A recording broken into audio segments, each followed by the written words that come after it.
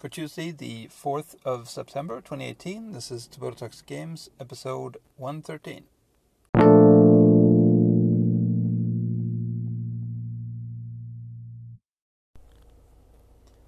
So I had another session of Into the Breach yesterday evening, and I died a whole bunch.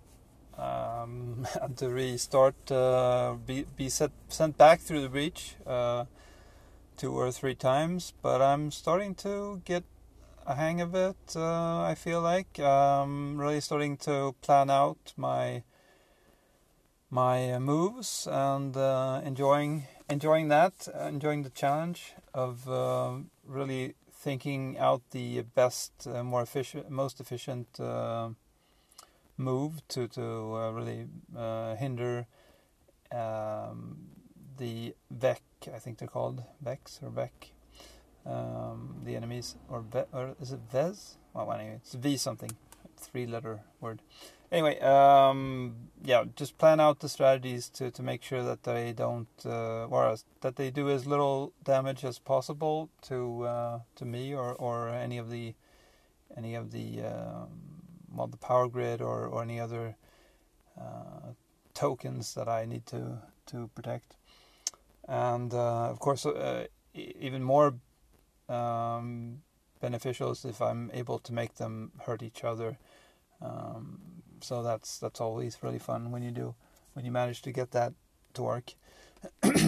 And also pushing them onto the tiles where their reinforcements are set to appear, which will null that effect. So that's been a lot of fun. I really like I mentioned before, I like that you just have the 3 troops. I mean later on there's the possibility of changing up your troops, but at the moment I haven't unlocked anything yet, so I just have the 3. I just have the base set of troops, and but that's pretty good. I'm glad that I just have that, because then I need to really learn how to use them efficiently and get used to them, and I like the way they've set that up. And I was a bit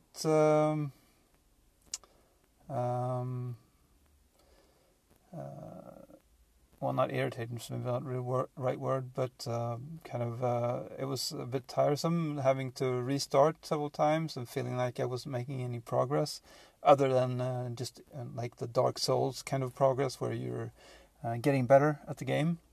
But I did notice that I actually get to keep the experience of the troop, whichever one I'm sending back. So as long as the same one will survive, I can send them back. And I almost, I think I actually did level up one of the guys, so that's gives me a bonus. And I'm really enjoying this game. I'm really happy that it showed up on the Switch, and that I'm finally making good on my initial idea that I would have it just as be able to play it in like some little pockets of time that I haven't been able to game before, because it's a lot more restrictive, that having to sit in front of the TV and with a console that's locked into place next as opposed to the Switch, which I can take with me. So I've had it away, and now both had it with me when I was away from home and during the weekend, and also played a couple of times in bed now. So that's really working out.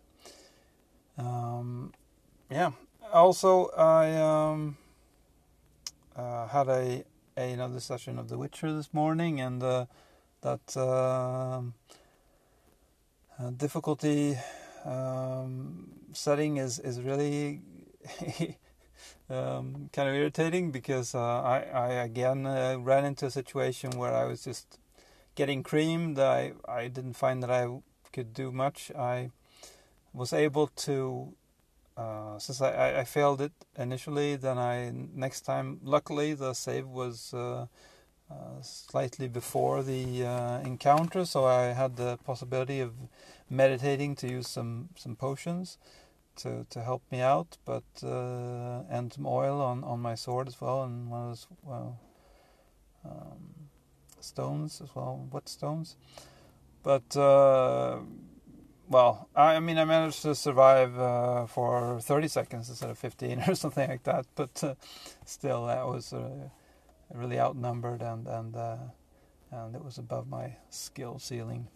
So I just gave up after third or fourth try and just set it back to easy.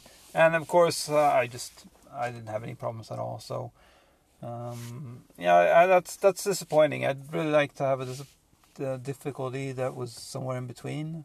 Maybe it will be alleviated when I get a bit further in the game and unlock some more skills. Maybe that will help, and I won't have to. To switch the difficulty back and forth. But I'm already on level 14, and I've tried to focus on whatever my weaknesses are. So. But it hasn't, well, I mean, I guess it's helped probably, but it hasn't helped enough for me. So, well, we'll see how that goes. But still really enjoying the world, the dialogues. The dialogue is great, and I mean the role-playing aspect is top-notch. So yeah, still having a lot of fun with that. Yeah, that's it for today.